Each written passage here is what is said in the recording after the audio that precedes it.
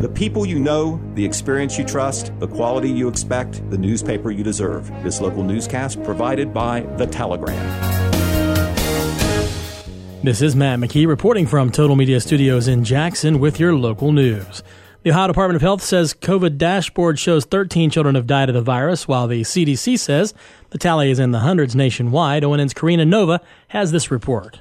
Children under the age of 18 make up 22% of the population, but the latest figures show they account for nearly 27% of all new weekly cases. And now the CDC says COVID-19 has killed about 600 children in the country. There are multiple FDA committee meetings planned, including 2 next week. Topics that they're going to discuss include considering the Pfizer vaccine for 5 to 11-year-old children and boosters for the Moderna and J&J shots. I'm Karina Nova.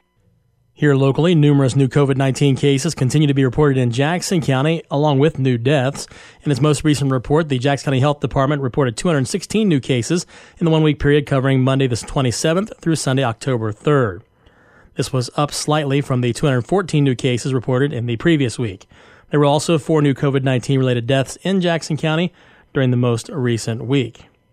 The latest news cases bring the grand total of COVID-19 cases in Jackson County to just under 4,200. And due to a COVID-19 outbreak, the Wellston City building will once again be closed to the public. Utility customers are urged to pay online or use the drop boxes. For the water department, you can call 384-2040. Schedule an appointment, or for general information, call 384-2720. City officials appreciate your patience and understanding in this matter. The Vinton County Health Department will be holding a Pfizer and Johnson & Johnson vaccine clinic at the Vinton County High School football game this Friday night from 5:30 until dark. The health department wishes to remind the public that the Pfizer vaccine is approved for anyone age 12 and older. In other news today, another top flight slate of honorees will be saluted at the annual Jackson Area Chamber of Commerce Appreciation Banquet later this month. The event will be held at Parks Edge Event Center on Main Street on Thursday, October 21st, with the banquet beginning at 6:30 and the social hour commencing at 5:30.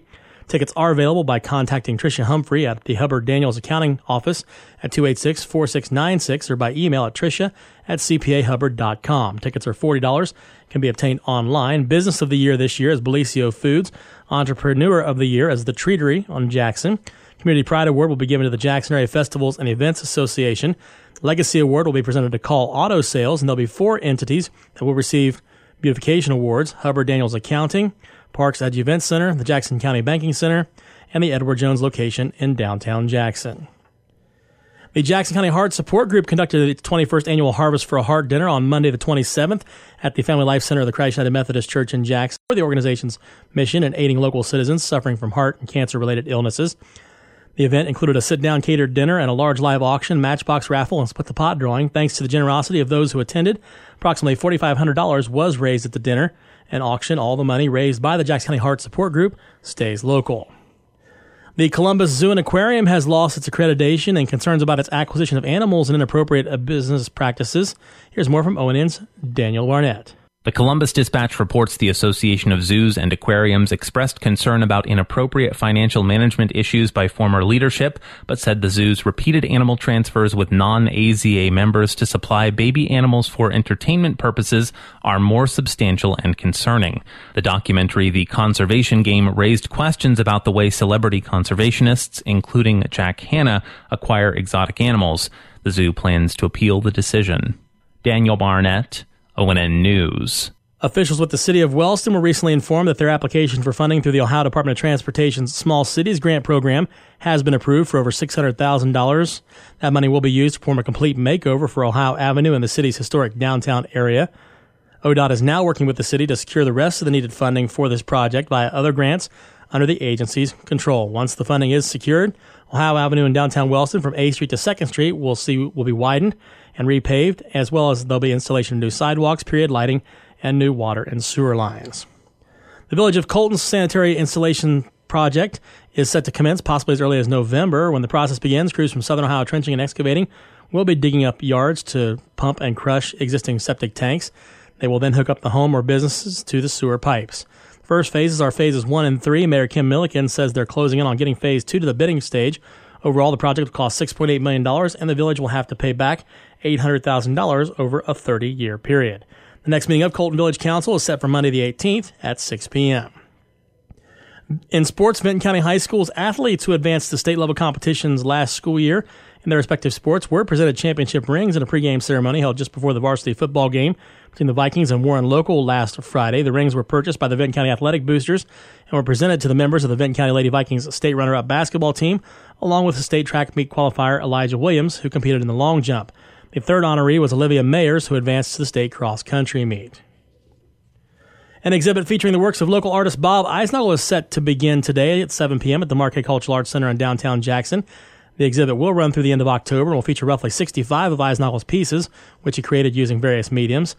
He spent his life in Jackson, graduating from Jackson High School and receiving his Bachelor of Fine Arts degree in education from Ohio University and his master's degree in classroom teaching with an emphasis on multiple intelligences from the University of Rio Grande. He likely is best known locally for his roughly quarter of a century of teaching in Jackson City schools, as well as his business, Eisnagel Custom Picture Framing, which he still owns and operates on Huron Street in Jackson. This weekend, the Jackson County Colors of Fall Outdoor Pursuits in Stockroom 601 will be hosting a scenic bike ride around southeastern Ohio. On Saturday the 9th, starting at 8 a.m. from Stockroom 601, the tour across Jackson County will go through the back roads of the area where riders will witness the fall colors of the Appalachian Hills and Amish communities within the area. Additionally, the cycling group may travel through Buckeye Furnace. Mileage may vary depending on the selected option. One option will be 65 miles, another will be 25 miles. For more information, check out the Jackson County Colors of Fall Bike Ride Facebook event page. Jackson Elks Lodge number 466 recently donated $3,500 in Elks National Foundation Beacon grants to Transforming Lives Through Christ Ministries of Wellston. The grant will be used to support TLC's many charitable activities and events.